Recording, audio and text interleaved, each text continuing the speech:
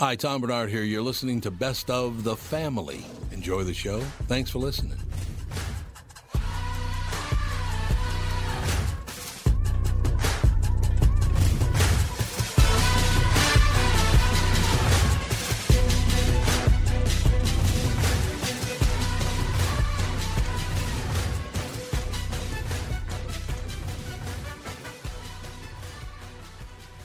Michael Bryant, Bradshaw and Bryant, what's the latest?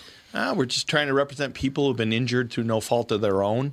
We're trying to talk to them before they talk to an adjuster or before they take a settlement that isn't something they should get based upon their injuries. How many people are out there in different, not in the law business, that love to run around scaring people before you even get to them? Well, adjusters want to settle cases and they want to close files. So based upon that, they do what they have to. I think there's a lot of circumstances where they probably act as attorneys where they're not attorneys and they try to explain people's rights, or they give them a certain view that if they look at it. And what I always say is this: if the adjuster really truly thinks the offer they made makes sense, they'd have them come see us. And that's exactly my question is you have to understand who has your best interest in mind, correct? Well, you want to know what your rights are. Whether or not you decide you're going to hire us or not, that's a choice. It's a free consultation, and you want to understand what all your rights are and what coverages you have. And plus the fact I hang out with you, so you got to be a good guy if I'm hanging out with you. Maybe. Okay. Ladies and gentlemen, Michael Bryant, Bradshaw and Bryant. Walser Automotive Group, Walser.com, and Doug Sprinthal. Nissan news. This is exciting, and I'm glad Andy's here. We just got our first shipments at Coon Rapids Nissan and Burnsville Nissan of the all-new 2021 Nissan Rogue. Dude, you need to trade.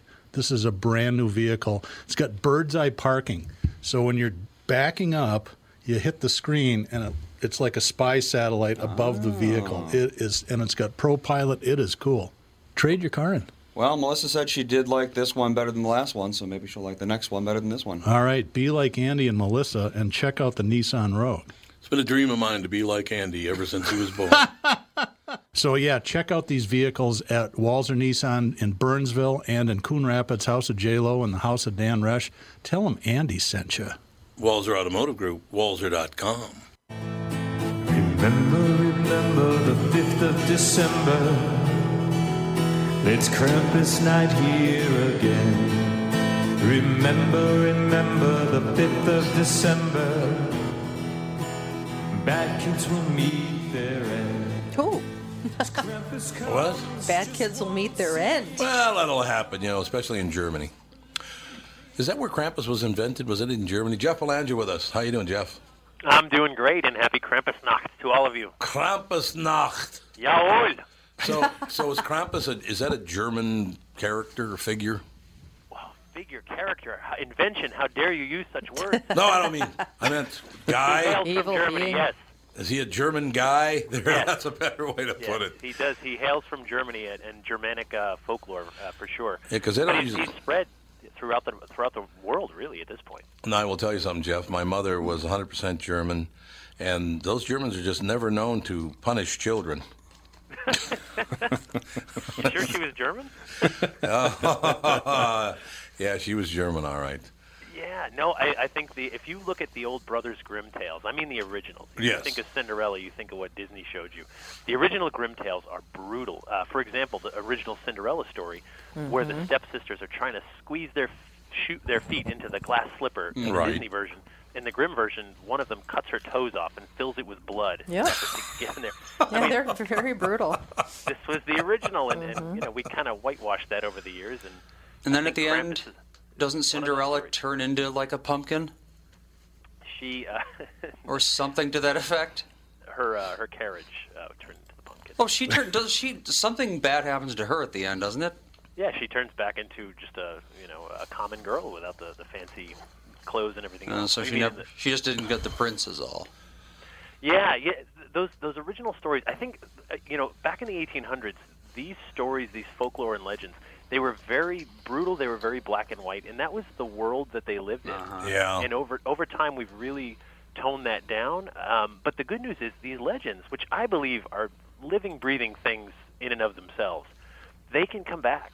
And they are coming back. Krampus is an example of that. I mean, a Hollywood movie was released nationwide a couple of years ago, that alone tells you that he's popular enough that he's making a comeback. There are now Krampus action figures. Popco Really? just Oh, there got a are? new one of those, those little fun pop characters. They've got a Krampus figure that just came out from that. I didn't know that either. But I love the whole Krampus storyline because to me it's like you find out he's actually buddies with Santa Claus.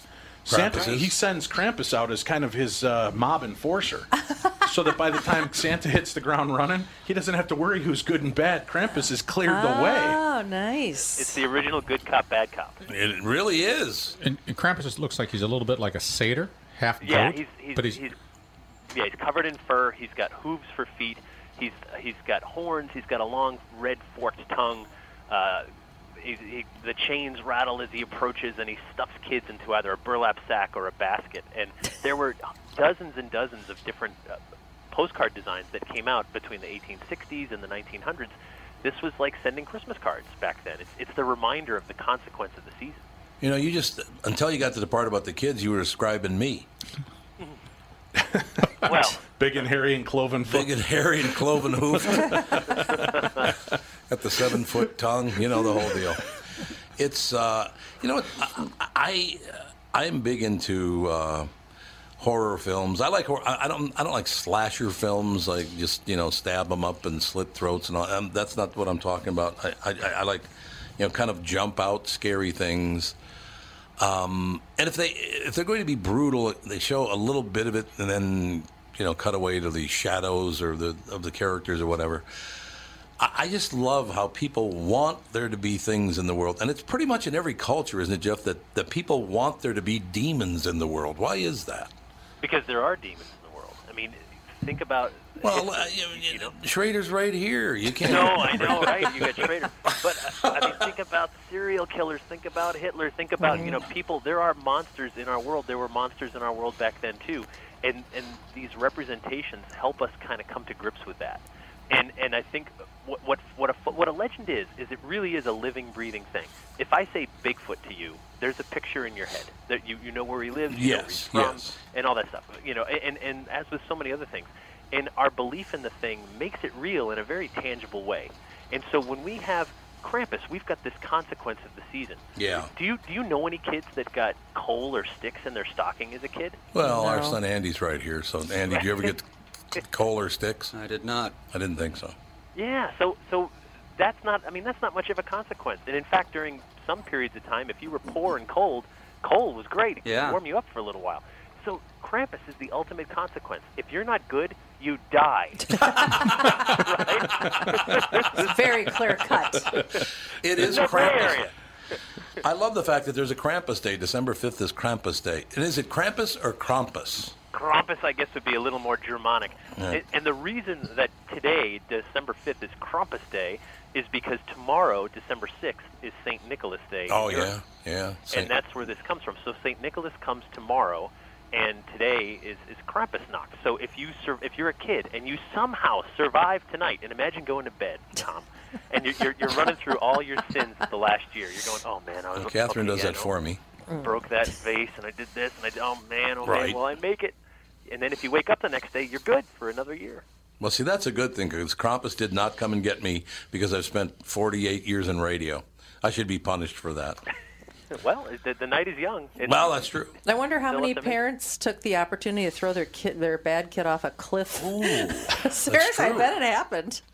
Wow, yeah. I bet it happened. This is the Christmas spirit. That's a little dark. Way to go, Catherine. Holy cow. Andy, I'd go home right now if I were you. You just made Jeff Belanger, the lead investigative researcher for Ghost Adventures, go, whoa. Nicely done. You creeped him out.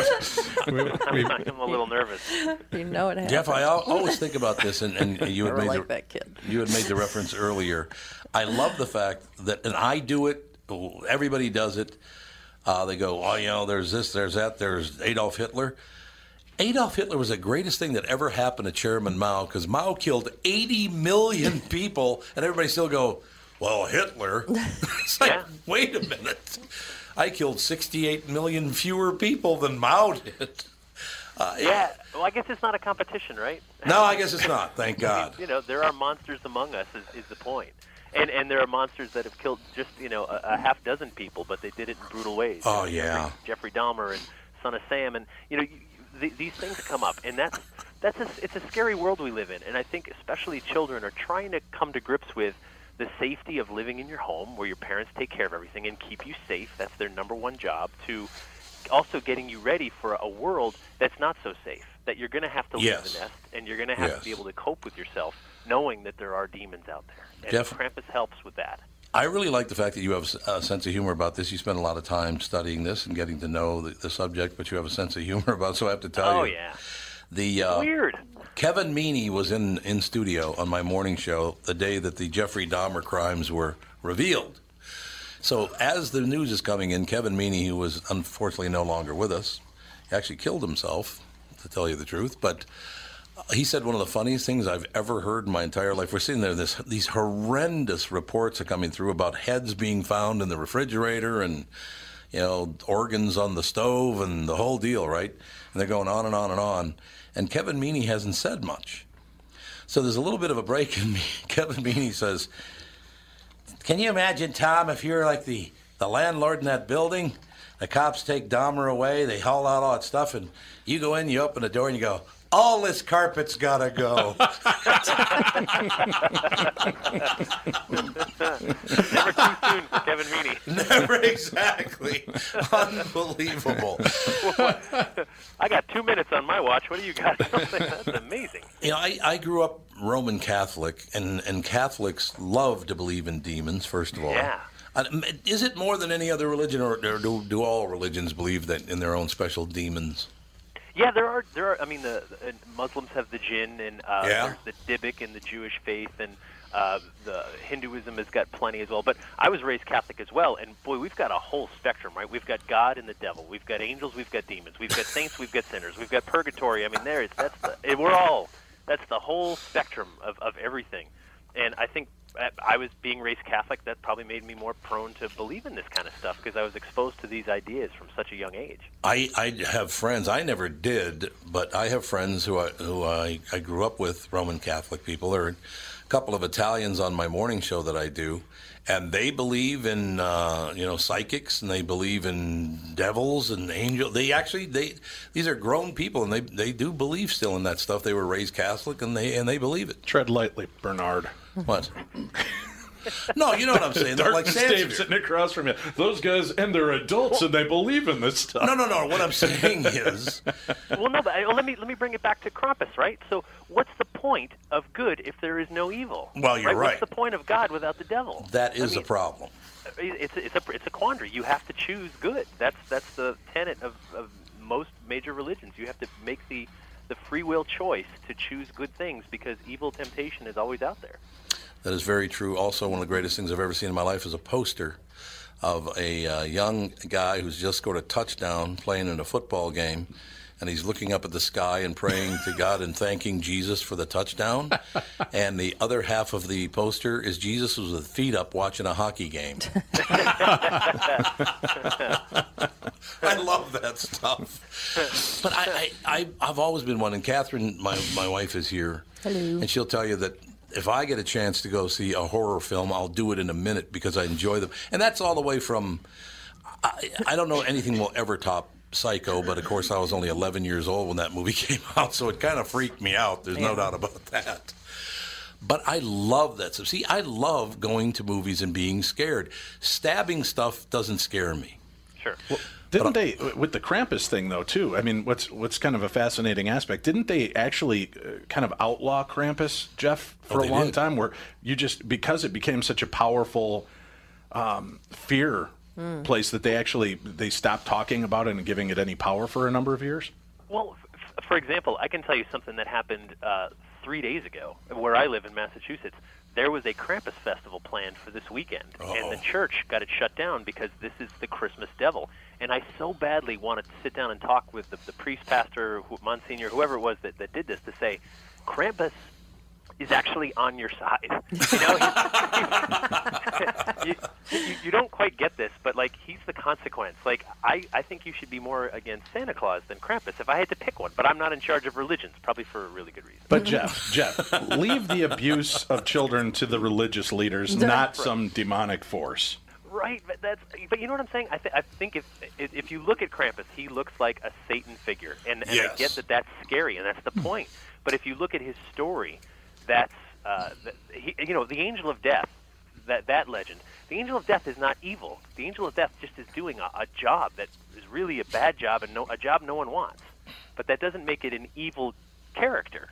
Right. And I think Krampus is the same way. Krampus is just the enforcer. He didn't commit the sins. He's just enforcing the punishment. I like the idea. I am Krampus. Yeah. I love the idea of Krampus. That's the enforcer. That's a good thing. You know, I tell you something, and I think Catherine knows this, and she's probably the only one in the room that knows this. But when I was very, very young, 10, 12 years old, somewhere in that area, I contemplated the devil for the very first time. I didn't really think much about it. I was like, oh, yeah, the devil. That's right. There's angels, and there's the devil, and there's Jesus, and there's all this other stuff. But I actually thought about it in depth for the first time, and it almost brought me to tears thinking that there could be a being, the devil. Is there any more lonely or sad or isolated being on earth than the devil? How sad is that? Well, I don't know. All my dead friends are probably with him. He's probably hanging out. With that said, Tom, there's a great scene. It's a bad movie overall, but there's a movie that came out called Dracula 2000. Oh, I remember that. Where Dracula is kind of reawoken. Right. And you finally hear the backstory. And spoiler alert, I'm going to tell you what it comes out to be. And they had a genius aspect for who Dracula really was. Mm-hmm. And they bring it back past Vlad the Impaler. It turns out he's Judas Iscariot. Oh, see? And the reason he hung himself at nightfall, so that's why he can never see the sun again. Yes. And silver is offensive to him because he traded the Christ for 13 pieces of silver. And he's got this deal. And at the end, he's... like you're saying, the devil's the loneliest guy on earth. Judas is on the roof, Dracula, and he's yelling at God, and he goes, "Why am I being punished? It was foretold. I did my job." Yeah. And he's like just outraged at this whole thing. See this. That's like the best part of it. You're like, holy crap, that's really impressive. See, that they thought that far out of who this character would be and why he does what he does. That's why I love it. That's why I love it so much. But it did. I thought, my God, it made me very sad to think that somebody was that isolated and that miserable. You know, it really bothered me. And then you got into radio. Then I got into radio, and I was really miserable. We're gonna be back in about 2 minutes. That's all right with you, Jeff? You got it. We'll be right back. Tom Bernard Show. Tom Bernard with the CEO of North American Banking Company, Michael Bilski, who just so happens to be a very good friend of mine. If you're trying to get me to give you some shots on the golf course next time, it's not going to work, Tom. Well, it was worth a shot. So, from refinancing your home to small business loans or just a new checking account, you are a locally owned community bank. So what does that mean to folks listening, Michael? We take pride in individually crafted and customized solutions for your business with quick response times to all our customers, Tom. If you're tired of talking to pre-recorded voices and the wait times that can be forever, we answer the phone in Roseville, Edina, Hastings, Woodbury, and Shoreview. Plus, if it's important for your banker to know who you are, that's us, because we're your neighbor. So you're easy to find and a place people can trust. I learned that from personal experience, you know. Next year, I'll give you a couple shots on the front nine. Well, who am I to say no? Why not bank with my family's banker, North American Banking Company, a better banking experience, member FDIC, and equal housing lender. By now, you've all heard me talk about MyPillow and how it's literally changed my life.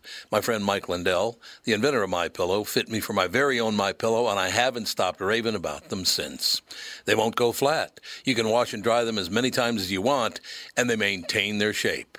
Made in the USA. If you don't have a MyPillow or know someone who doesn't, now is the time, because for a limited time, Mike is offering his premium MyPillows, yes, the one that started it all, for his lowest price ever. You can get a queen-size premium MyPillow for $29.98, regularly $69.98. That's a $40 savings. Kings are only $5 more, by the way. Folks, now is the time to buy. Not only are you getting the lowest price ever, but they are the best Christmas gifts ever. $29.98 for a queen-size premium MyPillow. Buy now, and Mike will extend his 60-day money-back guarantee to March 1st, 2021. Go to MyPillow.com and click on the radio listener square and use promo code TOM. There you'll find not only this amazing offer, but also deep discounts on all MyPillow products, including the Giza Dream bed sheets, the MyPillow mattress topper, and MyPillow towel sets. Or call 800-516-5146 and use promo code TOM.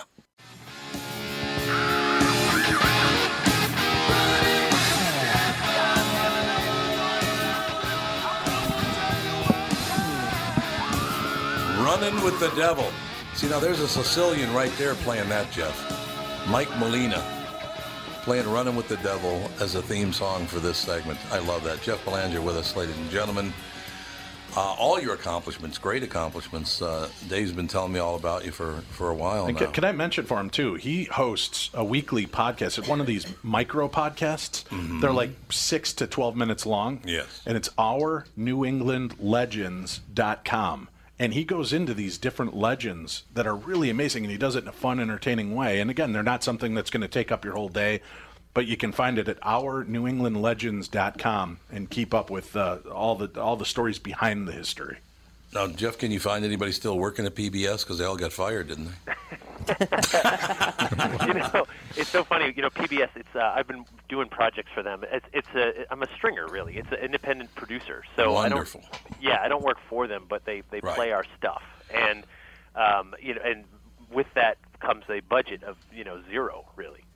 So it's some of these projects you do because they're passion projects, and some of them you do to make a living, and I'm blessed that I get to do so many different things. That is a wonderful thing. You published in 6 languages as well. That's very impressive. Yeah, so I write books, and like Dave said, the podcast. So what this all comes down to is I'm really fascinated with the backstory of everything, and the Christmas thing for me started about 4 or 5 years ago. I was hanging my wreath on the front door, and I went, why am I doing this? And it wasn't like I was in some Grinch moment or anything. I just went, well, I know my dad put a wreath on our door, and my grandfathers did, and it looks nice. It's pleasant. I love the holiday season. I really do. But why the wreath? And then you start going back, and you learn, like, well, the Nordic people, they would look out at this bleak landscape and see that winter kills everything. Everything. All the trees, the plants, the flowers, everything, except the evergreen. The evergreen must be imbibed with magic. The holly bush must be magical. It's more powerful than winter. Right. So they'd put these pine needle boughs over their doors and windows because those prickly needles would keep out the evil spirits during the long winter. And we still do it, and we don't even know why. And I'm like, now I love when I hang my wreath. I'm keeping out evil spirits. I'm keeping the good spirit and good cheer inside. I think this is a great thing, and we don't even know why. We just do these things because our parents did it. But there's a backstory. Yeah, I mean, it brings great joy to people about yes, their life will return. You bring the tree indoors, and that's a weird one. I mean, really, to bring a tree inside is weird. It's a little weird. To kill it and bring it in. To kill it and bring it in. Well, there's a reason, though. I mean, so that evergreen represents something more powerful than winter. And then so many of our traditions come from the festival Yule, from the Scandinavian part of the world. Right. And this Yule took place on the winter solstice. And it was a time when they would all drink from the drinking horn. They would share it with each other. And the idea is that we're all equal. Because let's face it, in that part of the world, just like in your part of the world, winters can be long and bleak. And my roof may collapse, and I might need to seek shelter with you, and vice versa. And we're going to need to get through this together. And I think that's a good thing. That's a good tradition to carry over, year after year. Is. And that's why we keep that stuff around. And same with the evergreen. Yep. It's a sacred bush. It's a sacred tree, and we honor that. We honor nature. And if nothing else, you may need it to burn for firewood. Well, and to tell you the truth, as far as growing up a little boy in Minnesota, as soon as I saw the Christmas tree, I thought, oh, great, we're only 8 months away from spring. So why does the sexual harassment plant, the mistletoe, how does that come to be? Yeah, think about that. That's a great story. I'm glad you asked. So mistletoe, the legend behind it is there's the Norse god Frigg, who was the wife of Odin. Odin's the big chief who would ride through the sky on an 8-legged horse and have a big white beard. 8 legs, white beard, flying through the sky around solstice, just saying. I like it. And so hold on a second. What? Did I go too quick? So the goddess Frigg, her son is Baldar, the god of summer sun, and he dreams of his own death, and he sees this as a prophecy, and so Frigg tells all the world of the earth, the sky, and water that no harm can befall her son. But the evil god Loki finds a loophole in this, and the loophole is mistletoe, because mistletoe doesn't grow in the water, on the earth, or in the sky. It's a parasite that grows on a tree. So he takes the poisonous mistletoe, puts it on an arrow, gives it to the blind god of winter, and says, hey, aim that way, and it kills Baldar. And for 3 days, number 3, significant, all the creatures of the earth, the sky, and the water try to bring him back to life, but no one's able to, except his mother. The goddess Frigg cries and cries over him, and her tears hit his body and bring him back to life, and those tears turn to pearly white balls on the mistletoe. And she determines that because this happened, that there can never be any harm to anyone who stands under the mistletoe, and you have to give a token kiss of love instead as a symbol that there will be no harm to anyone who stands under the mistletoe. That sounds like the ring cycle. What a story. Is it part of the ring? There's a lot of very, very... I mean, I really feel like Tolkien got a lot of his ideas from Norse mythology. No question. Because a lot of that, Ragnarok and, what's the name of the wolf? I can't remember. Beowulf? No. No. There's a wolf that's supposed to... He's supposed to, kill Odin during the final battle at Ragnarok all that kind of stuff. It was definitely the first fantasy book, I would say. Well, when you heard about Krampus, did you say to yourself, "Boy, why does this sound just slightly familiar?" And then you start thinking, you're a mean one, Mr. Grinch. Oh yeah, absolutely. That's living in a cave up there. When his green hair turns to like a horn at one point when he smiles, you go, "Huh, it's Krampus." Jeff, would you rather meet the French Christmas cannibal or Krampus? I think Krampus would be more interesting to have a beer with. If I had have a beer with. Cannibals aren't interesting; they're just gross. The Christmas cannibal. What the heck? Well, and also, if Krampus is too much for you, Germans also have Der Belschnickel. Yeah. Bless you. Yes, they do. Thank you. And what does Der Belschnickel do? Der Belschnickel translates to Nicholas and Furs, and what Nicholas and Furs does is each village would have one, and he shows up, he's covered in soot, he's covered in furs, and he carries a switch of sticks. And unlike Krampus, he's not going to kill your children, but he is going to beat them. I don't believe him. Send him to my house and prove it. Yeah, prove it, will you? That's phenomenal.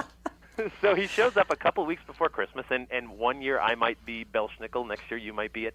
And he shows up, and he'll open the door, and he'll say, "So, are there any naughty children in here?"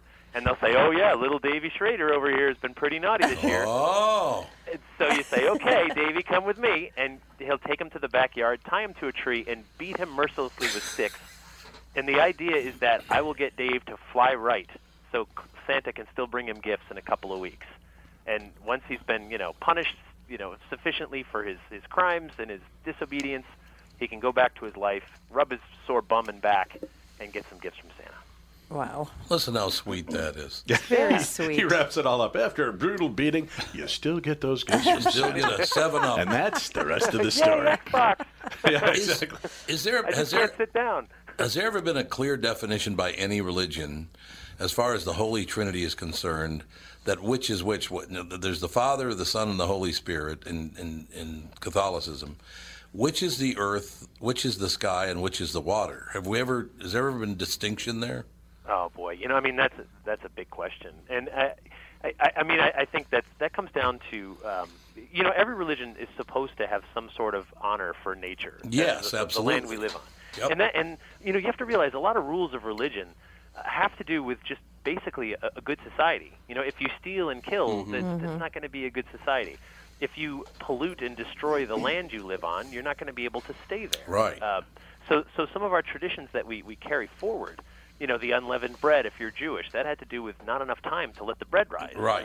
It wasn't like, let's do away with yeast. It was, there's no time. We're in that much of a hurry. So I think a lot of these traditions, it's sad because it's so long ago now that it's easy for us to just kind of reason it away. well, we don't have to worry about the earth and the sky and the water anymore. We don't have to worry about ghosts anymore. We've explained all this stuff. Well, I don't think we have, and I think that's the reason that some of these legends just don't quite go away. I actually had a Native American guest on our show last week, and we were talking about the Native American perspective on the supernatural, and he started talking about theology and religion. Yeah. And I said, well, how do you rectify religion with Native American culture? And he goes, they go hand in hand. And he goes, in your Bible, how does God create man and woman? From the earth. God the Father, earth the mother. Earth the mother. Yeah, and earth that is mother. And mother. he starts explaining this, and that they've been sympatical through all time and space. It's really interesting. And he kind of lines up some of these points of how what the Native American culture believes in is just another version of Christianity. It is, absolutely it is. And that's why I find it funny, and I'm not going to go over the top with religion here, but I do find it funny that right now Christianity is being beaten to a pulp, and I don't know why that is. What did Christianity now do that, you don't even bring that up? All other religions are honored, and it's not just because I was raised Catholic, because I'm not a very religious guy, Jeff. And I don't, matter of fact, I'm not religious at all, if you want to know the truth. But I really notice that Christianity right now is like this evil religion to kind of like the far left of the country. I don't know why that is. I disagree. I think that, number one, if you want to look at just pure market share, there are more Christians in the world than anyone else. You mean in the United States? No, in the world. There are more Christians in the world than Muslims? All right, hold on, I'm Googling. If you look at South America is almost all Christian. Yeah, it is. It is. Mexico. Yeah, 2.2 billion is 31%, and when you add up all the others, that's still more than. You're right. That's the largest market share. So said the radio guy. I like that. So when you're Coke, man, Pepsi's gunning for you. That's what and it I is. think that's part of it. So You're right. I think, and one of the fundamental problems, if you were going to be religious, I think about when Jehovah's Witnesses come to my door, I actually I engage. I think this is an interesting opportunity. So I open the door and I say, look, stop whatever you're saying. You're selling something, and I might buy. And here's why I might buy. I want to know why your faith works for you, and I don't want you to use anyone else's words but your own. And often they'll say, well, in Matthew chapter 6, verse 3, I go, whoa, that's someone else's words. Right. That's the word of God. No, but that's still someone else. Tell me why it works for you, and you just get this blank look. And I thought about how, man, Jehovah's Witnesses must be a tight group, because how many doors are slammed in your face? How many people swear at you, tell you off? And you usually do this in pairs for safety or trios. And they must just go back and be like the most tight-knit group ever, because they've been through some stuff. And every religion has to sell that they're so oppressed, because it helps the flock. It helps keep you unified and solidified. And if you're not oppressed, you better find some. It's no good being on top, right? You need to be the underdog. And I think that's why some people look for us to be, Christians to be oppressed, when in fact I don't see it. I've been a Catholic my whole life. I don't feel it. I live in New England. My God, everyone around here is Catholic. No one's oppressed me, and I've traveled around the world. You live in Massachusetts? Even in Massachusetts. No. I said, do you live in Massachusetts? Oh, yeah, I do live in Massachusetts. I mean, who's going to mess with a guy from Massachusetts? They're all Catholic. I mean, if there's one place that I would move, it would be to Massachusetts. Well, come on down. We got room. Oh, I tell you what, I love Bostonians. I love Massachusetts. It's just, Jeff, I love. Do you live in Boston? I live just south of Boston. Okay. I don't want to say where, because we have a football team in our town. Yeah, I've never heard of them before. No, they do all right. Never heard of them. Yeah. What I love about Boston is townies and southies, you're Irish, but you're the wrong kind of Irish. Yeah, that's right. I love that. Yeah. And also, the north side of Boston is the safest neighborhood in the country. Yeah, so there's so much history here, between Plymouth and Native American history and so much stuff. And what I love about this part of the country, too, is that our old buildings are preserved. I mean, I could take you to towns where if we walk down Main Street, if you take away the traffic lights and the street lights, that's what it looked like 200 years ago. That house was there, and it was still red, and that town hall looked just like it does now. Yep. And so on. And so you really do get a sense of connecting with some roots that run pretty deep in this part of the world. And I think that's wonderful. If we lose our history, if we forget our history, we're really doomed to repeat it. And I think that's a risk for anyone living anywhere. And so that's why I embrace these legends, because in some ways that's the story coming back to the present. I love the fact that Sicilians and Italians now in North Boston tell their children if they don't behave, Whitey Bulger's coming back. That's right. I still don't understand why Italians let him into North Boston. I'll never understand it. It's Boston's a unique place, and yes, you have to kind of go there to figure it out. It's like a big bowl of chowder, and different ingredients make different results. Jeff, we got to have you on more often. You're a terrific guest. Dave said you would be, and I called him a liar. But now I find out he was telling the truth.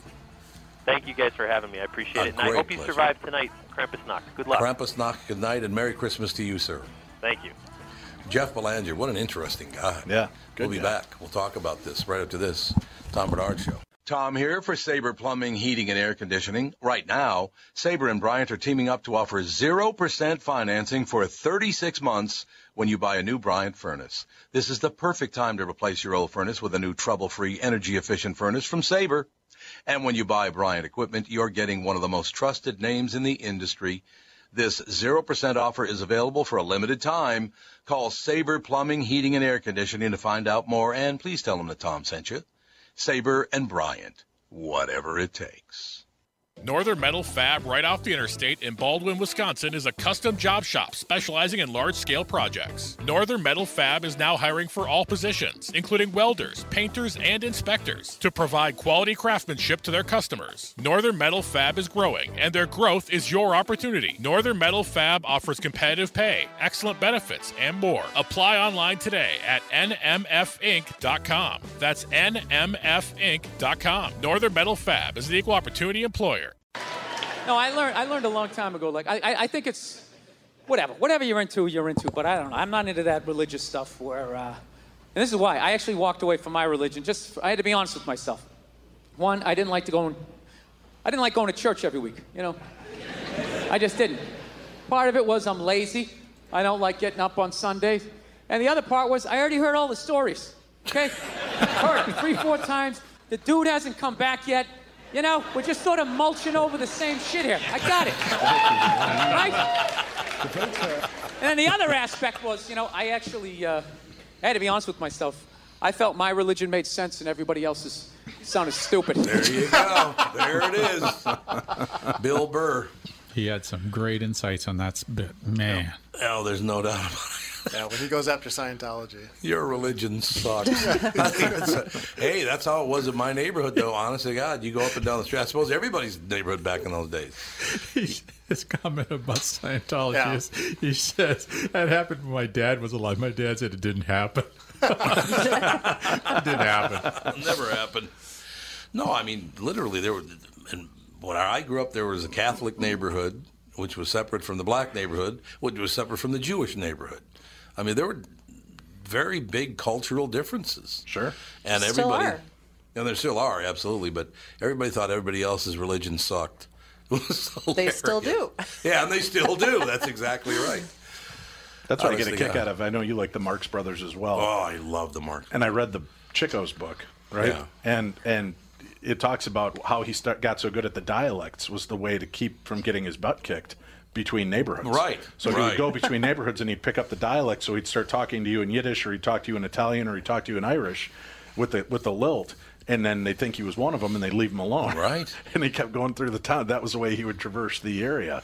Makes total sense. Yeah, so it's funny that was his little saving grace, right? I'll just mimic whoever I'm around and I can't get in any trouble. I think pretty much everybody does that if they have the ability to do it. Right. That's why accents exist, really. Yeah, absolutely. They signal that you're from the same tribe. Yeah, it's true. I mean, I speak more Yiddish than any Jew in Minnesota. I do. I mean, I learned to speak Yiddish when I was very, very young just by listening. I didn't study it. I didn't nothing like that. I just listened to what they were saying. And, of course, the Jews all call the Catholics shickers, which are drinkers or drunks. So that's really nice. Oh, you gone over to that Schicker event? Another chicken event over there. Chicken event. So, you're gonna go get drunk with all the other Catholics. Very astute people.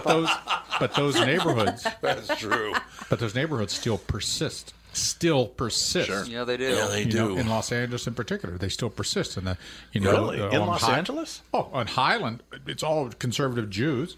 Yeah. That extent, they all persist. In fact, right, but it's not like it used to be where there was Irish town, Jew town. Yeah, no, really? I don't know if you kidding. use those terms. Yeah, because they call the Japanese Japantown, Koreatown, Chinatown, right? In fact, in Koreatown, a lot of the signs are in kanji, and then if you go up to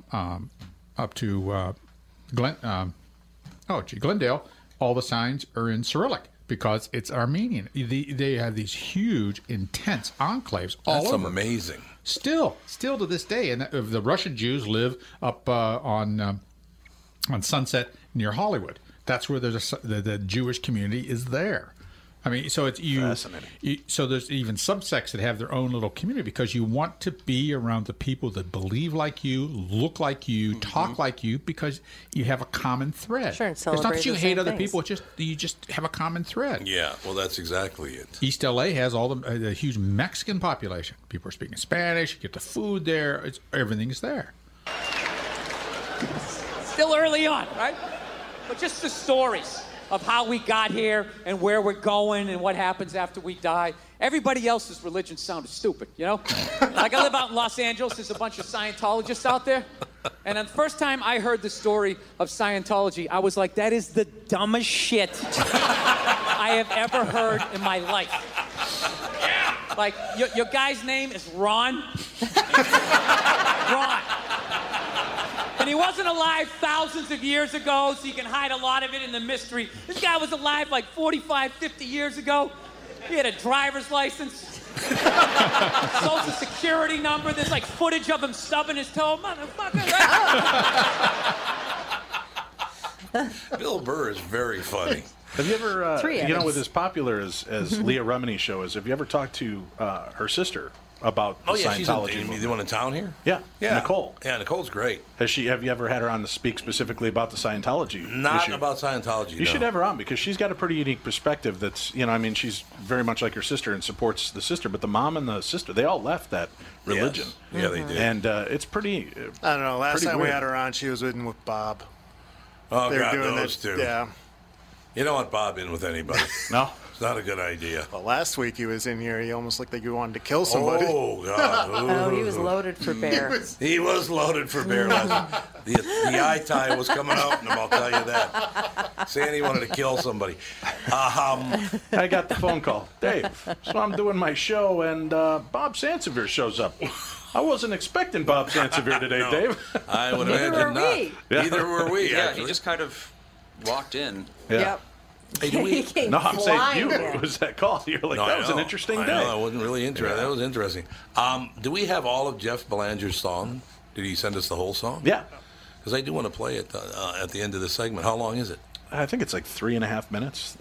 So I can. It's Krampus Day. We got to play the Krampus Day song. Can we play it? The whole thing?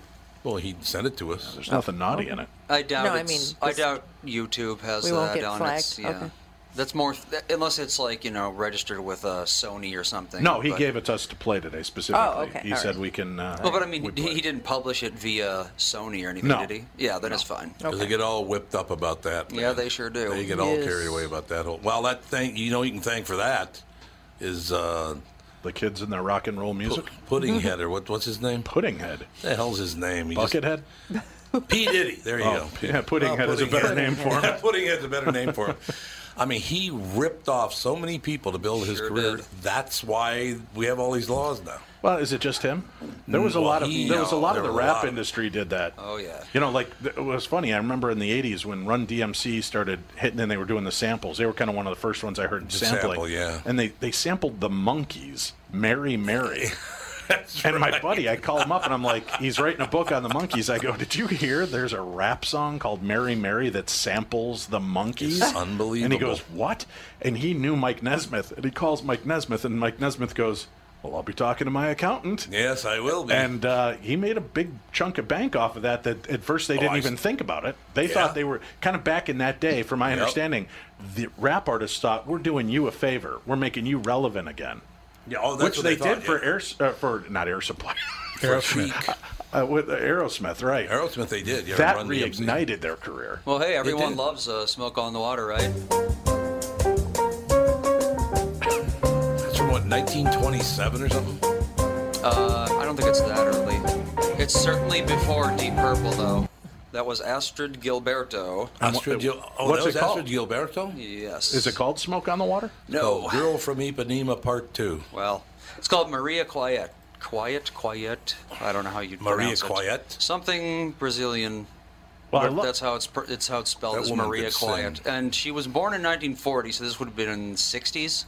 In the 60s? So, yeah, Deep Purple definitely. Smoke on the Water was in the 60s. Yeah, so they heard that and were like, well, let's just do that. How about? Isn't it amazing to you how long a song will go? Like, what's the ZZ Top song that, I guess it was Muddy Waters they ripped off? How. That song. LaGrange? Yeah, LaGrange. They did that, and then it was like 30 years later, and all of a sudden they're like, hey, that's our song. Hey, wait a minute. Way to be topical, and here 30 years after it was popular and on the radio all the time. How did you not know that? I think basically because they're talking about going to a horror house and listening to his music, but they don't bring that up in the song. No, but that's like why that they whole did it. beat of the song, the whole down, right? That's all just a ripoff. But I'll tell you, even with that said, I was telling you earlier, I took my girls, my two young girls, to Jingle Ball last night.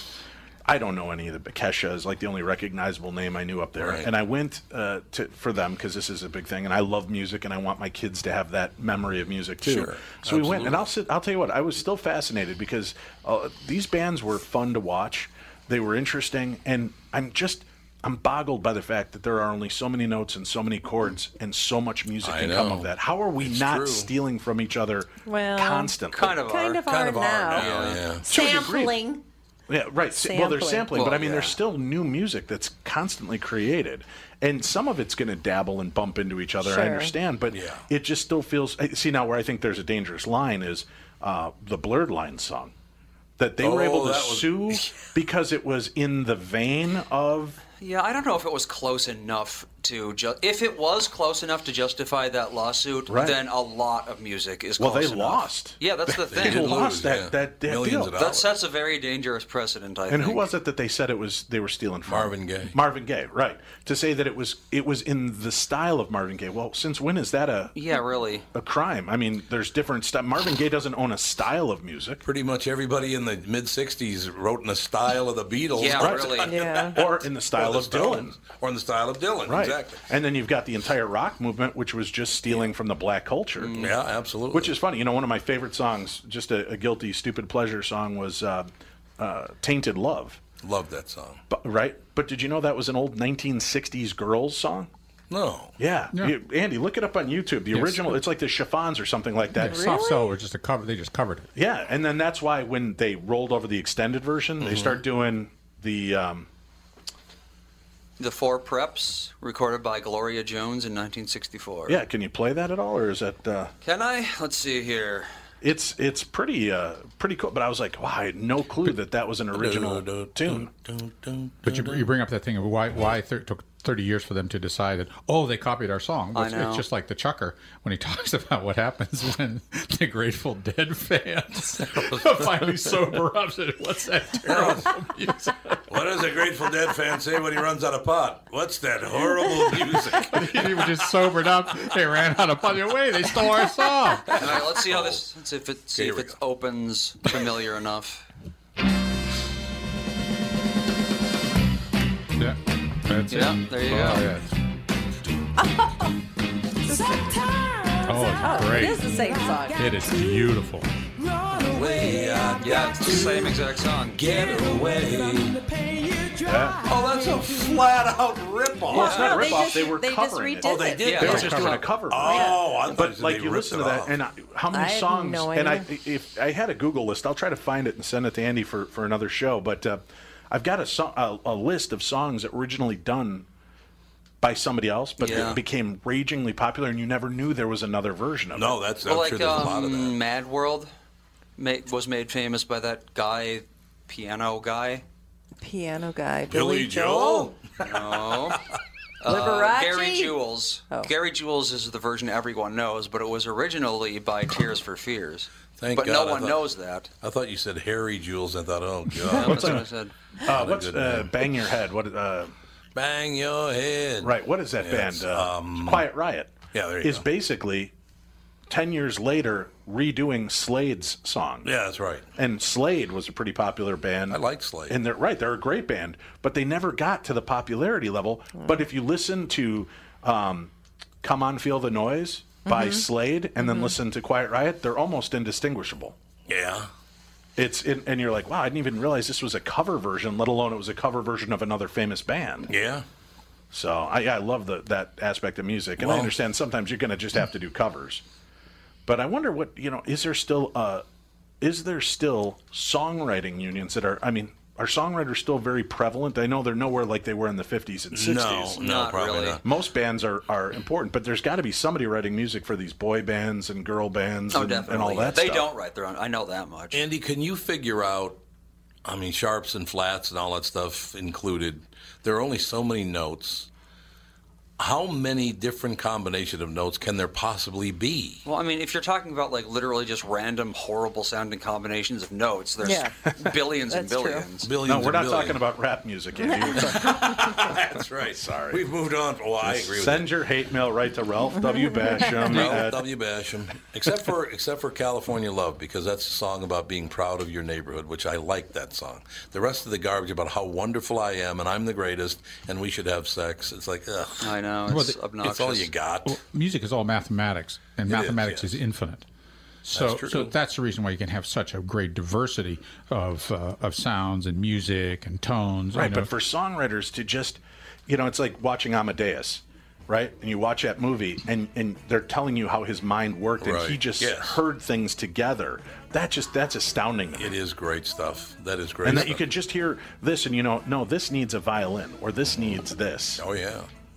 We will be back in just a couple of minutes. Tom Bernard Show. Michael Bryant, Brad Sean. Bryant, what's the latest? We're just trying to represent people who've been injured through no fault of their own. We're trying to talk to them before they talk to an adjuster or before they take a settlement that isn't something they should get based upon their injuries. How many people are out there not in the law business, that love to run around scaring people before you even get to them? Well, adjusters want to settle cases and they want to close files. So based upon that, they do what they have to. I think there's a lot of circumstances where they probably act as attorneys where they're not attorneys and they try to explain people's rights, or they give them a certain view that if they look at it, and what I always say is this: if the adjuster really truly thinks the offer they made makes sense, they'd have them come see us. And that's exactly my question: is you have to understand who has your best interest in mind, correct? Well, you want to know what your rights are. Whether or not you decide you're going to hire us or not, that's a choice. It's a free consultation, and you want to understand what all your rights are and what coverages you have. And plus the fact I hang out with you, so you got to be a good guy if I'm hanging out with you. Maybe. Okay. Ladies and gentlemen, Michael Bryant, Bradshaw, and Bryant. Walser Automotive Group, Walser.com, and Doug Sprinthal. Nissan news. This is exciting, and I'm glad Andy's here. We just got our first shipments at Coon Rapids Nissan and Burnsville Nissan of the all-new 2021 Nissan Rogue. Dude, you need to trade. This is a brand new vehicle. It's got bird's eye parking. So when you're backing up, you hit the screen and it's like a spy satellite above the vehicle. It is, and it's got ProPilot. It is cool. Trade your car in. Well, Melissa said she did like this one better than the last one, so maybe she'll like the next one better than this one. All right, be like Andy and Melissa and check out the Nissan Rogue. It's been a dream of mine to be like Andy ever since he was born. So, yeah, check out these vehicles at Walser Nissan in Burnsville and in Coon Rapids, House of J-Lo and the House of Dan Resch. Tell them Andy sent you. Walser Automotive Group, Walser.com. Knock, knock, knocking on heaven's door. Welcome back. This is the Tom Bernard Show. Knock, knock, knocking on heaven's door. This song is forever ruined for me, Mike, by GNR? Yeah, that's the only way I can hear it now in my head, no matter who sings it. Because didn't Clapton do a pretty good version of this too? Yep. I just hear Axel Merman singing it. All right, this top story today from KLFY. Channel 10. Why not KFLY? I don't know. It's KLFY. I'm just going with what they've got for me. Then it would be K-Fly. Eaten alive. Woman known for her beauty suffers a horrific death at a nursing home. An investigation uncovered a Georgia nursing home resident died from scabies infestation. A forensic pathologist who reviewed the case estimates millions of parasitic mites essentially ate her alive over what could be several months or possibly years. Being eaten alive by scabies. According to a pending lawsuit filed by the family, 93-year-old Rebecca Zenny died back in 2015 from scabies at the facility. The autopsy report shows the cause of death as septicemia due to crusted scabies. Yeah, well, septicemia. Well, she wasn't eating. No. She got a bad infection. Yeah, septicemia that got into the blood and, something. Oh, it says here, state health officials were notified about a scabies outbreak at the nursing home multiple times, but did not inspect the Lafayette, Georgia facility. Zenny's family say their mother lived the American dream. She worked in a naval yard during World War II, modeled in New York, and worked at a TV station in Chicago. Zenny's daughters, who declined to be interviewed on camera, says she moved her mother into the Shepherd Hills nursing home back in 2010. Health records show Zenny suffered from dementia. Mike Perito and Stephen Chance are attorneys representing Zenny's family in a lawsuit against Pruitt Health, which operates Shepherd Hills nursing home where Zenny died. I don't understand how you can allow a human being to suffer needlessly, said Perito. Scabies is a painful but treatable skin condition caused when parasitic mites burrow into your skin, lay eggs, and survive off of your body. Pictures of Zenny before her death show flaking skin, and her hands have been blackened. Chance claims staff were told not to touch Zenny's hands. There was a conversation at the nursing home with a healthcare provider about being careful about touching Mrs. Zenny's hands for fear that it might fall off her body. This is before. Good Lord. Yeah. 11 Alive News asked forensic pathologist Dr. Chris Sperry to review Zenny's autopsy report. He's the former chief medical examiner at the Georgia Bureau of Investigation. Sperry said he's personally conducted more than 6,000 autopsies and supervised more than 80,000 others.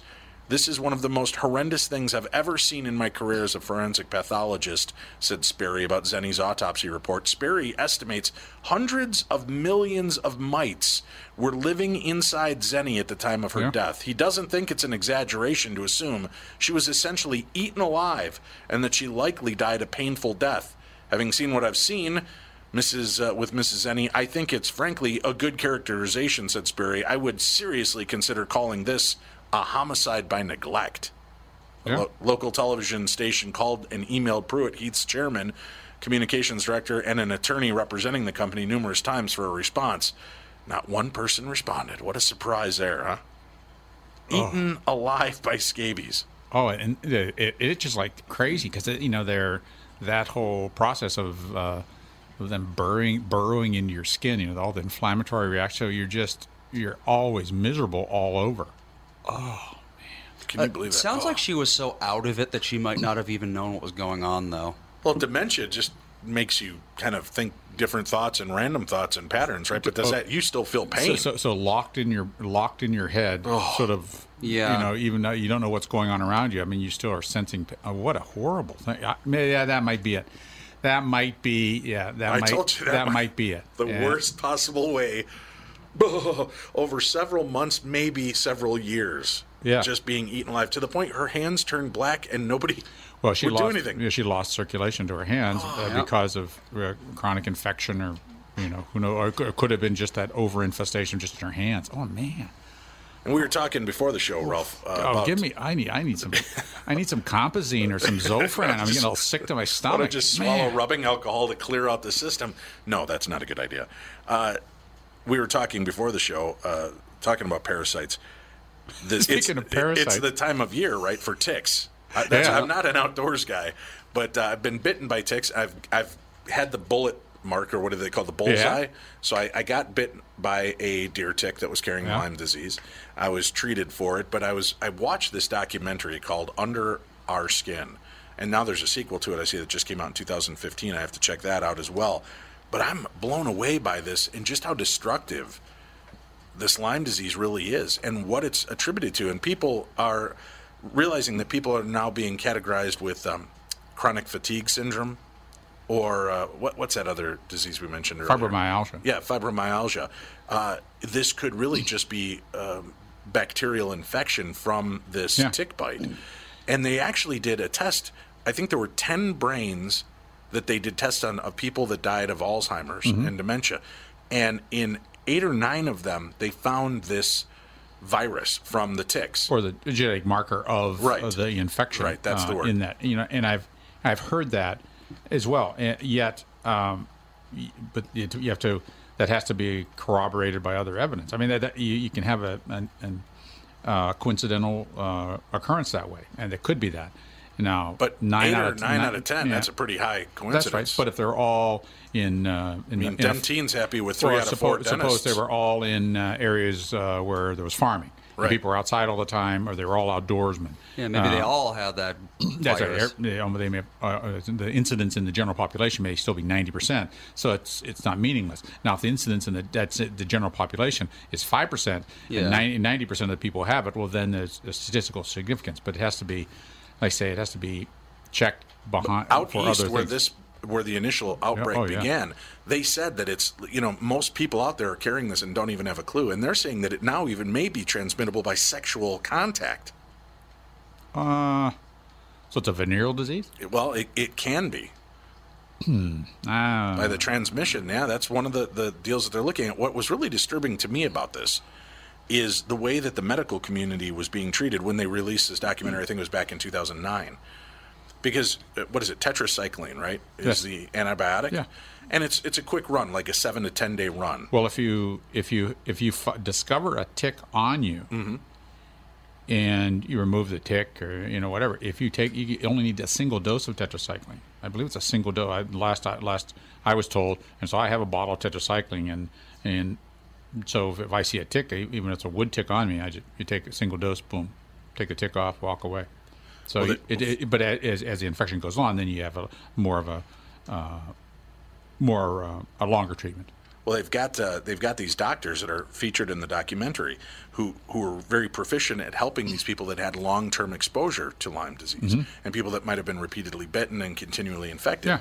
And the treatment is so simple. I mean, what is tetracycline's got to be one of the cheapest of the antibiotics. Oh, it is. It's one of the not penicillin is the original, but tetracycline wasn't too far behind. They're being stripped of their license for treating this because the medical community does not accept that this is a real issue.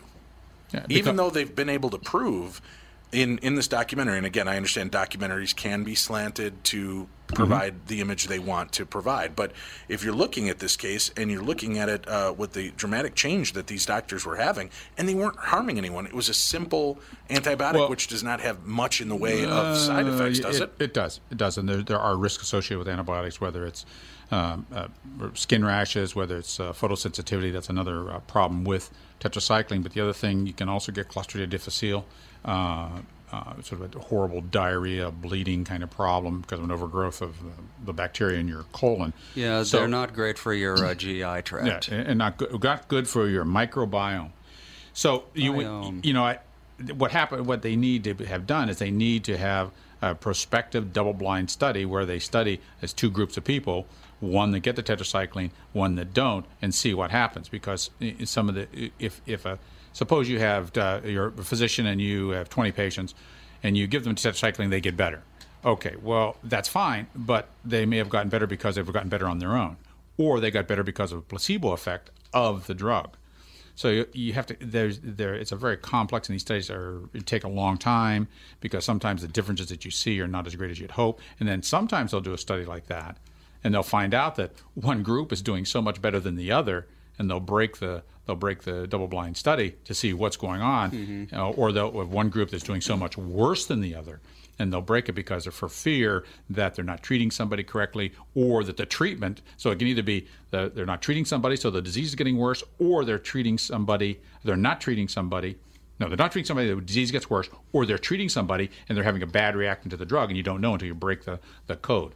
Right. Well, and in the case with the Lyme disease, if they're treating it, what has been a weird side effect of it is you're killing these parasites that are in this parasitic. It's a bacteria. Yeah.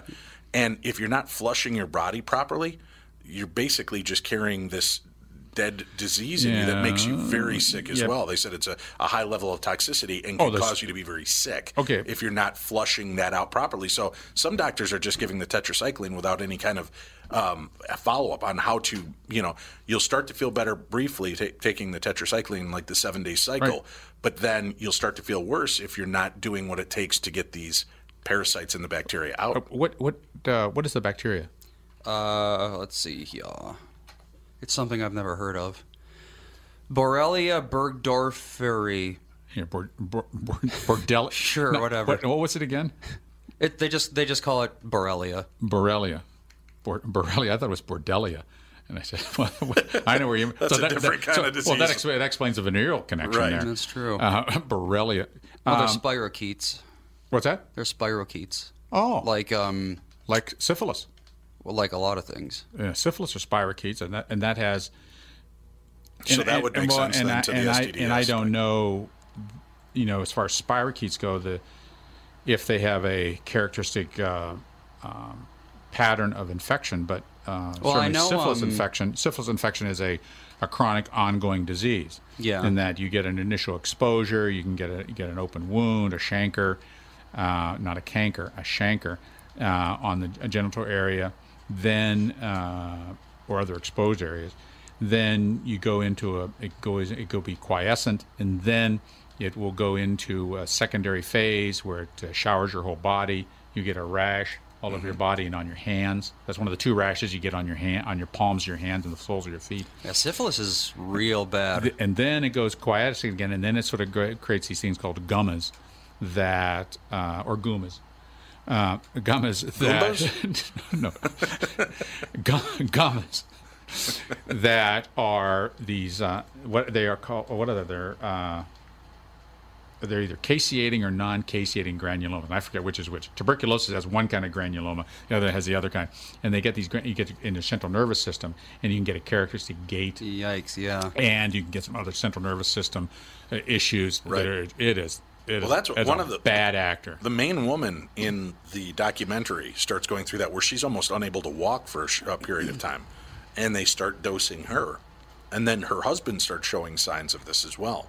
Huh. So then they were finding out, and there's been a lot of cases that have come out over the last 5-6 years, where they started treating people with Parkinson's and Parkinson's-like symptoms with the tetracycline and doing these runs, and it's been helping. So is there more to this? I mean, this disease is pretty widespread. It is possible there could be more to this, and certainly if a spirochete kind of infection, that kind of bacteria, if it has that chronicity of exposure and chronicity of effects in the long term, I mean that's possible. I'm on really thin microbiological grounds here, because I don't know that spirochetes always will infect somebody in a certain way. Mm-hmm. Well, so we can make that generalization. We prescribe so many antibiotics that someone would have noticed a pattern. I mean, it's like, how many people with Parkinson's never get prescribed antibiotics ever again after they get diagnosed? So you'd think they would take the antibiotics for something else, notice that their Parkinson's would get better, and tell their doctor, and eventually they'd start talking.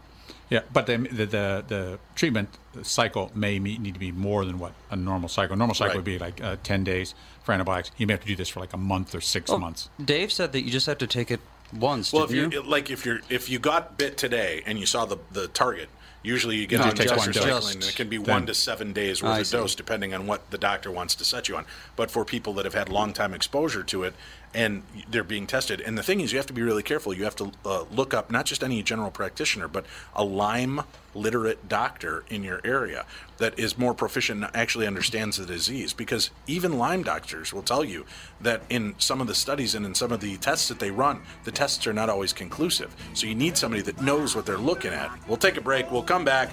We'll continue discussing strange things here on The Tom Bernard Show. Tom Bernard with the CEO of North American Banking Company, Michael Bilski, who just so happens to be a very good friend of mine. If you're trying to get me to give you some shots on the golf course next time, it's not going to work, Tom. Well, it was worth a shot. So, from refinancing your home to small business loans or just a new checking account, you are a locally owned community bank. So what does that mean to folks listening, Michael?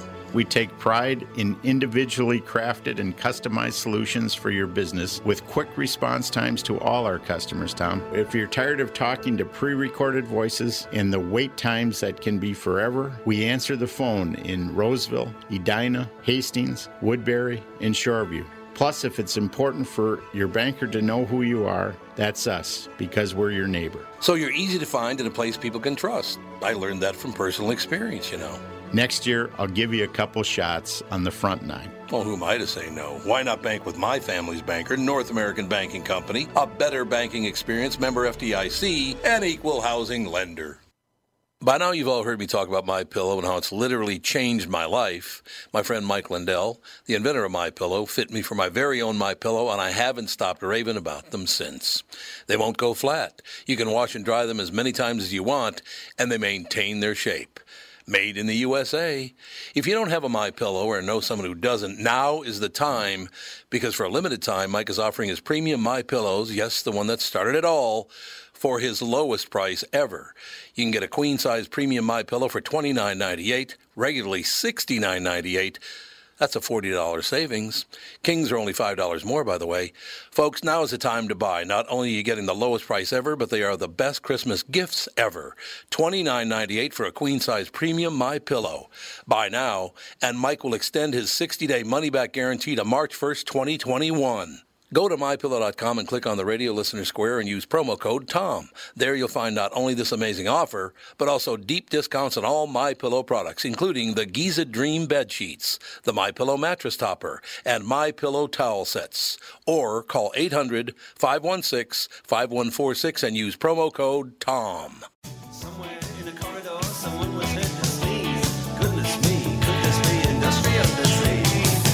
We're back on the Tom Bernard Show. Tom will be back with you tomorrow. Filling in, I'm Dave Schrader. You can check out my show at darknessradio.com, the best in paranormal talk radio.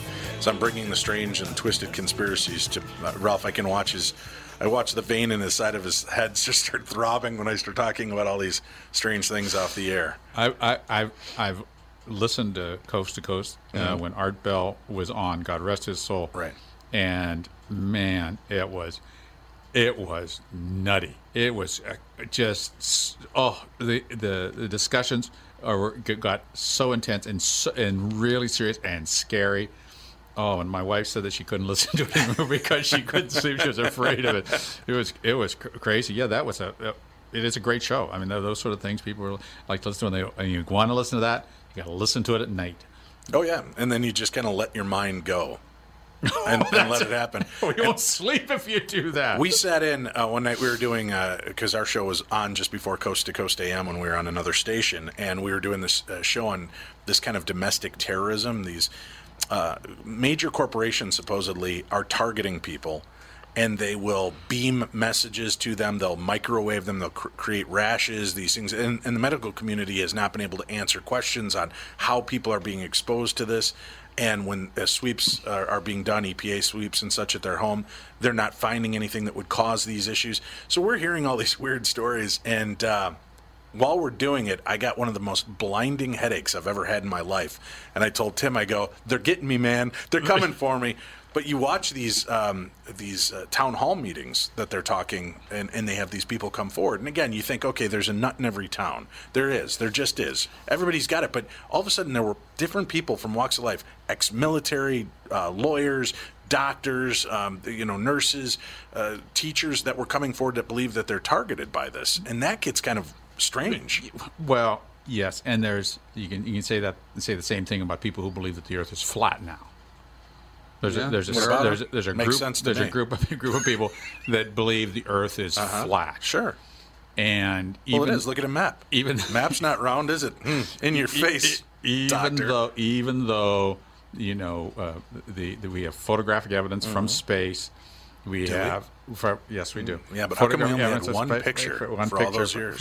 It's not the same picture. Exactly, it is. We have photographic evidence. Mm-hmm. We have geometric evidence. Sure. It's just So you're part of the corporation, aren't you? I'm part of the corporation, and you're the man bringing us down. The world is round as a sphere. It's not just round; it's a sphere. It's not flat. I don't know about that, Ralph. Yeah. Well, what do you do when you get to the edge? That's the thing. What do you do when you get to the edge? It's domed, dummy. Don't you read the news? What do you do when you get to the edge? A dome. You hit the dome. You don't go anywhere. You're stopped. Like in you're stopped. Yeah, it's like the Truman Show. Truman Show. That's it. Yeah. You hit the dome. It's like a bug flapping up against the window. It can't get out. You're there. No, I know. We did a show on that, and I'll tell you what, though, Ralph. You roll your eyes about it. It's funny to listen to the people that do believe it. I know, because they've got some really interesting takes on what's going on. Well, they put a lot of effort into this. And then you get back and you sit there and you listen. And doing Coast to Coast in our show, we're open to these ideas. I want to hear why you believe the things you believe. And sometimes it's really interesting when you can walk away from a show, when I go in knowing the world is round, and I walk away going, that was an interesting conversation. And not meaning like, oh, that was a waste of my time. But I'm fascinated by what was shared with me. That, to me, I love those moments, those shows. I think, I say this in all honesty, I think interacting with people who have differing opinions is not frivolous, and it's an important interaction. I mean, it truly is. And even if someone, maybe misinformed, you have to respect that. And I think that our society has not accepted that. And if I don't believe the same as you, whether it's religion or politics or work ethic or 1,000 different things, I think dialogue and things is very important for all of us to grow. What do you think, Andy? Should I get a flat earther on for your dad? Be interested to hear what Tom has to say about the flat earth theory. He does not keep his mind open, but he is polite. He won't just vehemently disagree and just like laugh at people who don't agree with him. See, a lot of people will just like instantly shut down and not even discuss anything. I'm going to try to get one on the show on a Tuesday when Ralph is here and you're here, Andy, because I want to hear you two take the guy to task. You better be here.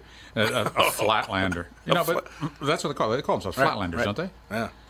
And they put out a call around the world, which is kind of ironic, don't you think? Flatlander's a science fiction book. Could be. That's a flat earthers. That's what they call themselves. Flat earthers. Yeah. Flatland is the Carl Sagan thing. How he describes like 2 dimensions or 3 versus 3 dimensions. Okay. Yeah, that's Carl Sagan. When you start getting into the more obscure references like that, like the domestic terrorism, the fact that the world is flat, and that we've never been to the moon, and that the moon is actually a satellite, and when they pinged it with a laser, a microphone, it made a hollow boom.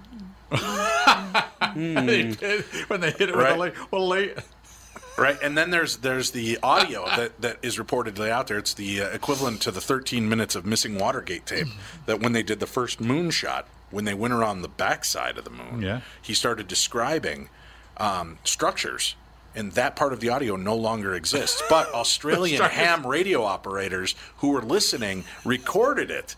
And that's still out there. So there's some of that is pretty crazy. You start listening, you're like, well, that's weird. And then you've got one of the astronauts who is looking out the window, and he goes, hey, where are our thrusters? And they're like, oh, it's about 500 miles behind you. He goes, well, then we're not alone. And they're like, okay, switch to channel 9. Oh, good Lord. And they switch over to a controlled channel. But that's interesting, too, right? I mean, you've got these guys that are the best of the best. That's what the whole movie's about. And they're up there, and they're supposed to know what they're looking at, and something's outside the ship. But I'm always intrigued by what their theories are and why they get to that theory. Oh man, that is coast to coast party line. I'm listening to you. That is the greatest. Well, how about the fact that when Kubrick died, there's audio, and I don't know if you could find it, Andy. If you look up the Kubrick audio where he admits filming, he admits it without admitting it, but he admits that he works that he did a film for the government. And basically is kind of admitting, this is what the believers have, that he filmed the lunar landing and that it was all done in a soundstage, which was what, Apollo 13. No, it was... Apollo 13 was the one that went bad. Right. Went sour. What was the movie called? And it was like Stage 13 or something. Like it was like that, where they showed how they faked the whole moon landing. But it's interesting that right after Kubrick died, they released that audio of him kind of admitting to having filmed a secret project for the government. Well, who released this? Someone that made it?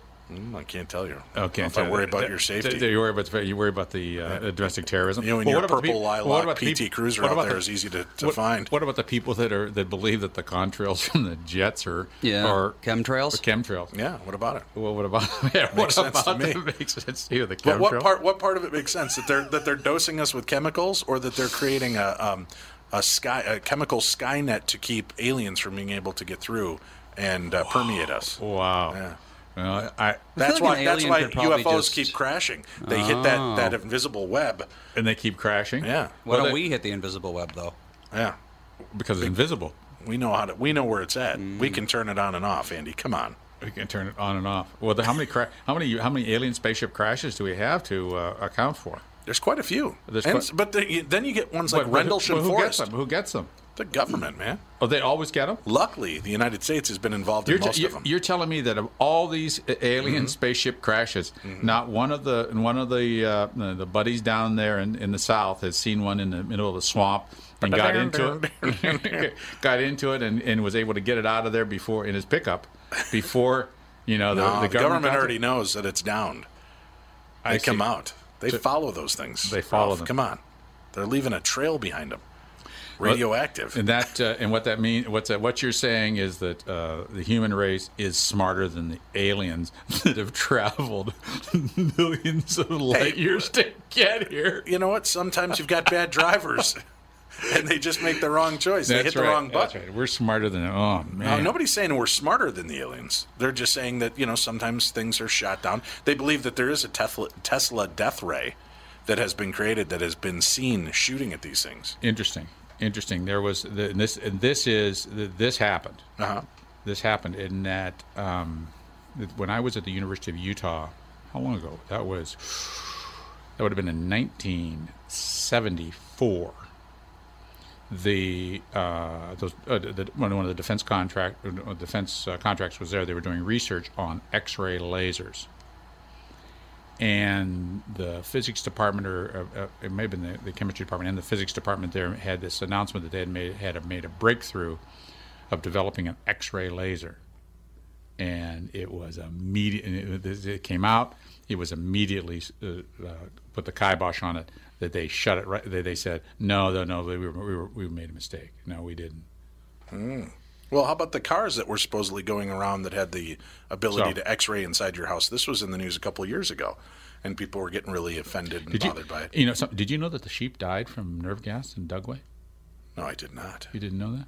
What is going on? That's a good. So you are you mocking me? No, I'm not mocking you because at the time there were 10,000 sheep died in the Dugway Proving Grounds. And they said, it probably was nerve gas. And the government said, oh, no, we would never do it. We're not testing nerve gas. No. Blah, blah, blah. And so they went through this whole process. And eventually it did come out a few years ago that that's exactly what had happened, is that these sheep had died from this nerve gas test there. And, the idea of conspiracy theories, certainly is fueled by those sort of things. Mm-hmm. I think that there were some number of other things during the 60s. Well, Nixon's resignation and all that, that cover-up kind of thing. Those sort of things. I think that's what's kind of fueled this continued ongoing distrust of the government or conspiracy theory that people like to have the conspiracy theory because it gives you a community. Yeah. And that's one of the basic human needs is you need a community. See, my issue with the whole we never made it to the moon is the fact that China and Russia have both seen the garbage we left up there. The rover and literally the moon garbage we left. Right. Mm-hmm. They would be the first two to say, we don't see anything. Yep. There's nothing up there. We've scanned every square inch of that thing. There's nothing. They would be so happy to dissuade and prove that we were a bunch of frauds. Unless, of course, they know. Well, of course, they're part of it. They're part of it. Of course, they're part of it. It's the Illuminati. The Illuminati that control everything. Illuminati probably did the thing. Could you? If you have an amateur telescope, is it possible with current resolution and video resolution, could you see the garbage up there? Kind of know. Yeah, actually, I believe that there are a few people that have been able to get in pretty close because of the resolution and the zoom quality on some of the cameras and telescopes that are up there. Well, not up there, on Earth itself. Right. Well, I meant the stuff they can see up there using the telescopes. Because there are some people, if you go on YouTube, you can see some of the amateur astronomers. Well, some of the amateur astronomers are the ones that have found, comets and meteors that are zipping towards our space. Yeah, that's the story behind Lucifer's Hammer. Right. Lucifer's Hammer. That whole story was the amateur astronomer who found the comet or meteor that eventually strikes the Earth. Is that the one that it comes around the sun and we didn't see it because it was in the sun? No, it's the one that they saw it, and it was supposed to come close. And it's interesting in there when they were, and it was at Larry Niven when he was writing the book. He says that this comet had been around, and he goes through a lineage of this comet, and like 100 million years ago. A million years ago, 100,000 years ago. Each time that it had visited, things had changed a little bit. It came a little bit closer to Jupiter this time, a little bit closer to this, and each time it had just changed ever so slightly. And then this final pass, it comes close to the Earth, but misses it, then goes around the sun, and boom, right into the Earth. That is a well-written book. That book is. Larry Niven does a great job with that and his other book, Ringworld. See, people have to learn how to use their cameras, too. Because I get so many photographs of strange things. Like blurry. It's always blurry. Not even that. No, it's they went out in the morning and they took a picture, and you can see 2 other planets in the sky, like moon-sized planets. Right. And a lot of people just don't understand the way a camera works, and refraction and reflection. Yeah. And I try to tell people it's like when you're watching TV and you see a car coming at the screen at night, and as its headlights are on, you'll see the headlights roll up off the corner of the other side of the screen. All you're seeing is reflection off the camera lens, and you cannot make those people believe, no matter what. And I'm open-minded to this stuff.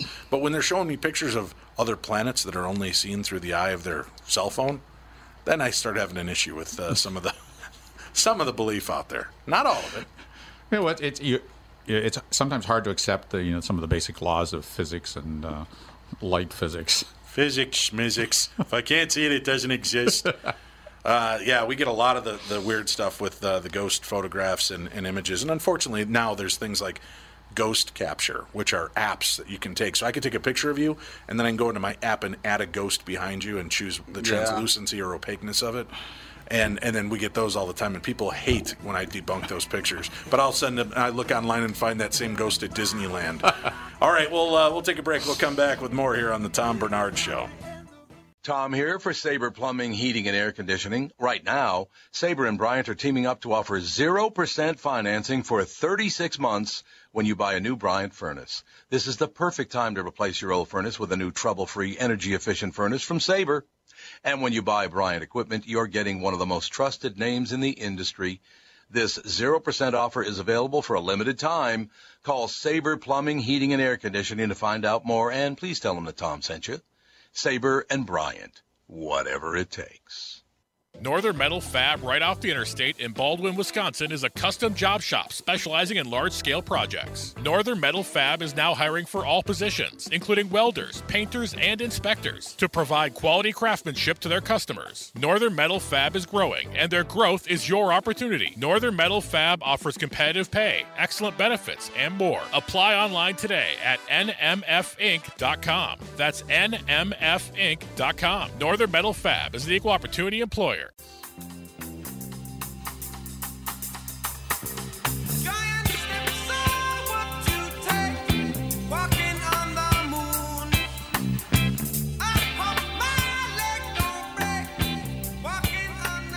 We're back on the Tom Bernard Show, talking about strange news. A man who says he tried to commit suicide by drowning himself during a bipolar episode is now suing police in Virginia over claims they stood by as the life drained out of him.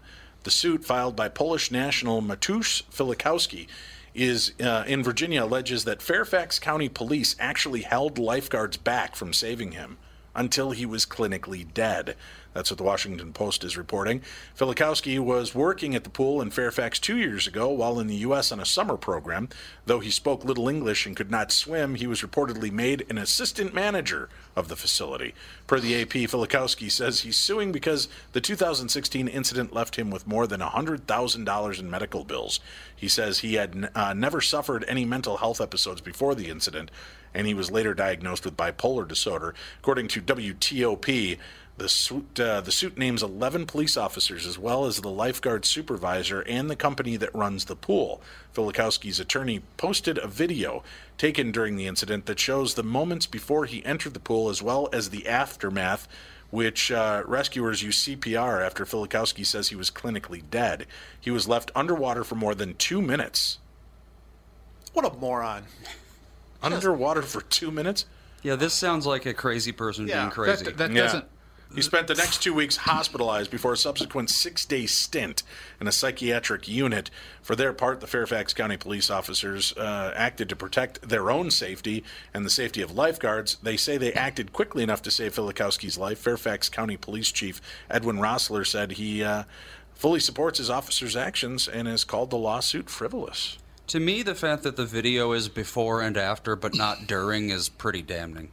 Well, he was underwater 2 minutes. Well, that too. Well, 4 minutes. What? 4 minutes before you have brain death? Before you're dead. Before you start, right? But 2 minutes, I mean, I know you can drown that quick if you jump in and take a lungful. And you can fill your lungs with water, and you can trash your lungs that way. But that 2 minutes. You was only underwater 2 minutes. But why would he edit out the actual incident of the video that he posted? Well, he may not. It may be just a video that they were able to, somebody videotaped him going in, and another person videotaped him with the CPR going on. People might have come from different angles on what was going on. Okay. Did you hear the one case? So we don't know what happened. So right, exactly. You don't know what happened. Did you hear the kid that was like in one of those lazy rivers, him and his buddy, and according to this, something fell off of his goggles, so he reached down and it had fallen through a grate. He lifted the grate to grab it, and his leg was sucked into the hole. So he was underwater for 10 minutes and is still okay. He survived. Not that I'm putting this other guy down. Okay. No, No, he is. He's fine. He's fully recovered and back in school.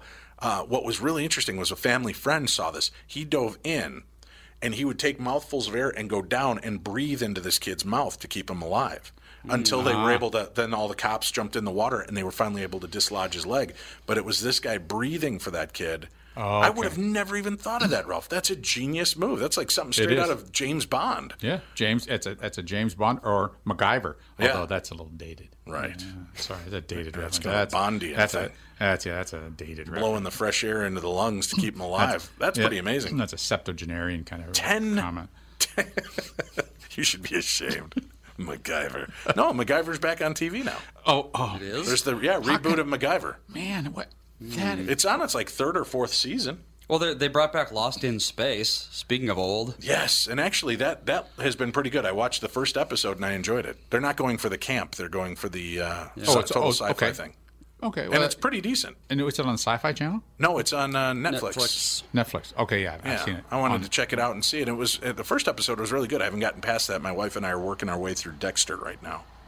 Oh, Dexter. Not. Did you ever watch it? No, what's the other? What's Archer? When someone says Archer. Dexter, I think Archer. No, Dexter is the serial killer with the conscience. He only kills bad guys. Have you ever seen that show? No. Oh God, it's brilliant! It's an amazing show. I got to like season 3, and it just ended up getting really derivative, and I was like, bleh. How dare you, Andy? It ended up being... Step outside. Ralph, kick his ass for me. It was picking on my show. Well, how far... What's the most like recent big deal thing that happened when you were watching? Let's see. Well, we made it through the John Lithgow episodes, which were phenomenal. I think you missed that. If you didn't get into the... I think that's fourth season. That was a great... The Trinity Killer? I don't know how far I watched. Yeah, I saw that. Right. I quit not long after that, though. And then the fifth season was the motivational speaker. Yeah, I don't think I watched that. Yeah, it's pretty good. I like it. It's unique. I like the perspectives and the personalities, and his interior monologue is great. Just for watching him try to adjust. So does he kill a person every episode? Not every episode. Sometimes he kills 2 people. So it just kind of depends. He's got he was born of blood. His mother was butchered in front of him, and he was left in a puddle of blood. So the cop that was working the case adopted him and realized that this kid was hell-bent to become a serial killer, so he teaches him a code. So then the kid becomes a blood spatter analyst for the Miami-Dade Police Department. And then he starts using his connections to track down killers that get away with it or are probably going to have enough money to get out of it, and then he just picks them off. And it's a pretty interesting, clever show. it's different than what's on right now, and that's what I have enjoyed about it. So I watched it when it first came out and was revisiting it now with the wife, but we've really enjoyed it, and we're just starting into season 6 right now. There's only 8 seasons. TV's not in a great place right now. No, but I don't know. Do you guys binge? Do you sit there and you'll watch an entire 12-episode series like Kristen was talking about all in one shot? Well, usually I'm doing something else when I'm doing it. I don't just sit there and watch TV. I'll have the TV on while I'm doing something else. That may be why you didn't enjoy Dexter then. It's kind of the nuances of the show you got to pay attention to. So you do you game? Yeah, or if I'm cleaning my house or something like that. Okay, or trying to keep Hobbs from tearing things apart. Yep. And basically, yeah, I'm always doing 2 things at once. I can't do that. I can't pay attention to that. Oh, I listen to podcasts when I garden. Well, right, but that's 2 things at once. Right, but it's not. Gardening is kind of a mindless. Oh, thank you. Oh, yeah. Oh. I mean, any moron could do that. I can hardly breathe. Hillbilly with a bunch of dirt on his overalls can go out and do that. That's right. Well, that's what you end up with. You look just like a hillbilly. Tell me you do it with just one no T-shirt on underneath. You just got the bib overalls and one shoulder off. Worst look in the universe. Your honey you got the one cuff is rolled up on your pants. She brings out the lemonade for you while you're working in the back 12. Beer. Oh, beer. Oh, beer. Of course, fancy. Beer. Look at you. That's for after you get done tilling the field. Then you get into a fist fight. And then you get with your brother-in-law? Yeah, you get into a fist fight, and you get blood all over, blood all over the front of your overalls. Yeah. Yep. So, sounds like you've been there before, Ralph. Okay, well, I watched the shows. All right, let's see here. A game of hide-and-seek among children took a deadly turn in East Houston, and now an autopsy begins to explain why. Fernando Hernandez Jr., age 10, was found unresponsive in a clothes dryer on Friday night. ABC 13 reports the cause of death was electrocution, per the Harris County Medical Examiner's Office. Authorities provided no additional details, and the Washington Post notes that it searched online for similar stories and general warnings about dryers and didn't find news on something like this happening previously. KHOU's video report indicates the incident happened in the large laundry room available to his apartment building's tenants. Mom Cristina Rodriguez says her 9-year-old alerted her to her son's condition, and my boyfriend picked me up and brought him into the house. He was purple and his eyes were open, but he was gone. Fernando later died at a hospital. A detective with the Houston Police Department confirms to the Chronicle that juveniles were playing hide-and-seek, and juveniles were the one who found him unresponsive. Sounds like wasn't properly grounded. That can happen. Right, but if it wasn't on, how do you get electrocuted? Yeah. Even if it's not on, I mean, it's still plugged in, so if something's faulty, if there's a connection that shouldn't be maybe there. Maybe sweating in there and... No, I mean like something internal. I mean like maybe water got inside the circuitry and that caused a, connection. Yeah, it's probably a ground, but then if it's not grounded, they're on... It should be on GFR circuits. I mean, there's 1,000 things, but if none of that stuff was done, it's some sort of. And the commercial ones are high voltage, the 220 volt. So, and a kid doesn't take much to stop. Well, if it's 60 cycles, it doesn't take much to stop their heart. Yeah. It goes across their heart, stop their heart, and that's that. Yeah, it's if the electricity actually goes across your heart, then it only takes in an instant to make your heart stop beating. Yep. So and the 60 cycles is close to what your heartbeat can be. And that's the dangerous part of it. So it was 1,000 cycles. The chance of electrocution is less, but it isn't 60 cycle. That's why I make sure to keep my heartbeat at a healthy 120. You never want to match it up. Exactly. match the cycles for your electricity. But that's the only explanation, because getting inside there, unless it gets static electricity, that's not going to kill you because it's such a low amperage. And that's what it was, or he suffocated. But after we had a dishwasher in our Florida house a couple of years ago, and it broke, and somehow the ground just stopped working correctly, and if you touched the case, then you'd get a pretty bad shock. So that can happen. Yeah.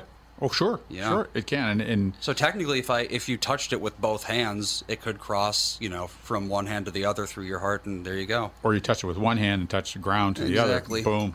And in a 9-year-old, it doesn't take much. So yeah, that's why you got to fix your high voltage appliances when they break. fix. Yeah, high voltage, not good. So is that the takeaway message? Yes. Fix your high voltage appliances. Well, you'd be surprised how many people just well, it shocks me, but it still works, so I'll just keep on using it. I know. We got cords too, man. I have to constantly yell at my kids. They plug their phone in and then lay their phone on their bed while they're sleeping, charging.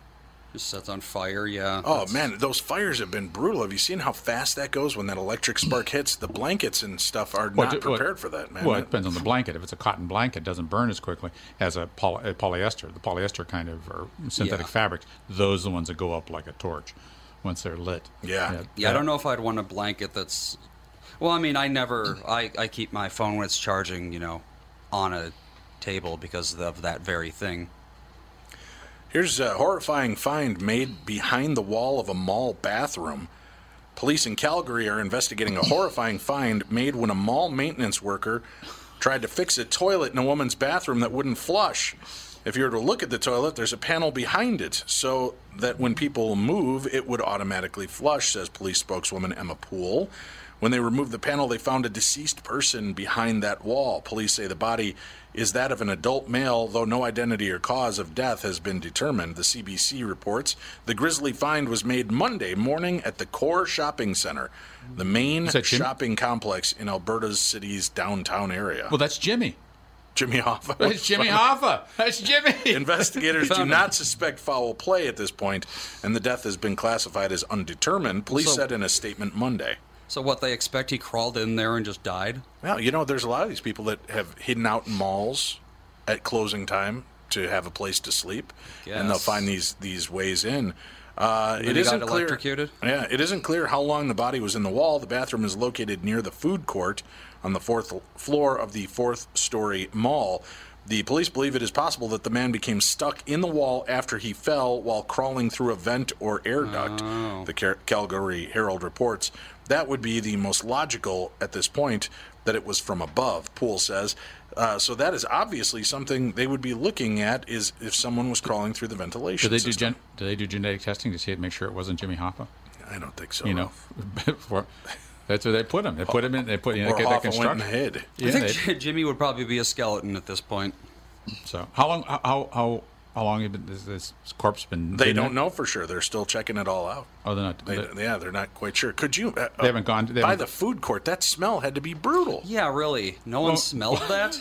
Well, it's coming from the bathroom. Somebody's probably just saying, guess that's true. You're always making the excuse of, who was in there? So some people might say, what kind of food were they cooking? What restaurant was it? What kind of ethnicity was it? Some people might say that food smells pretty rough. I'm not used to that. So, next to the food court. Oh, brutal.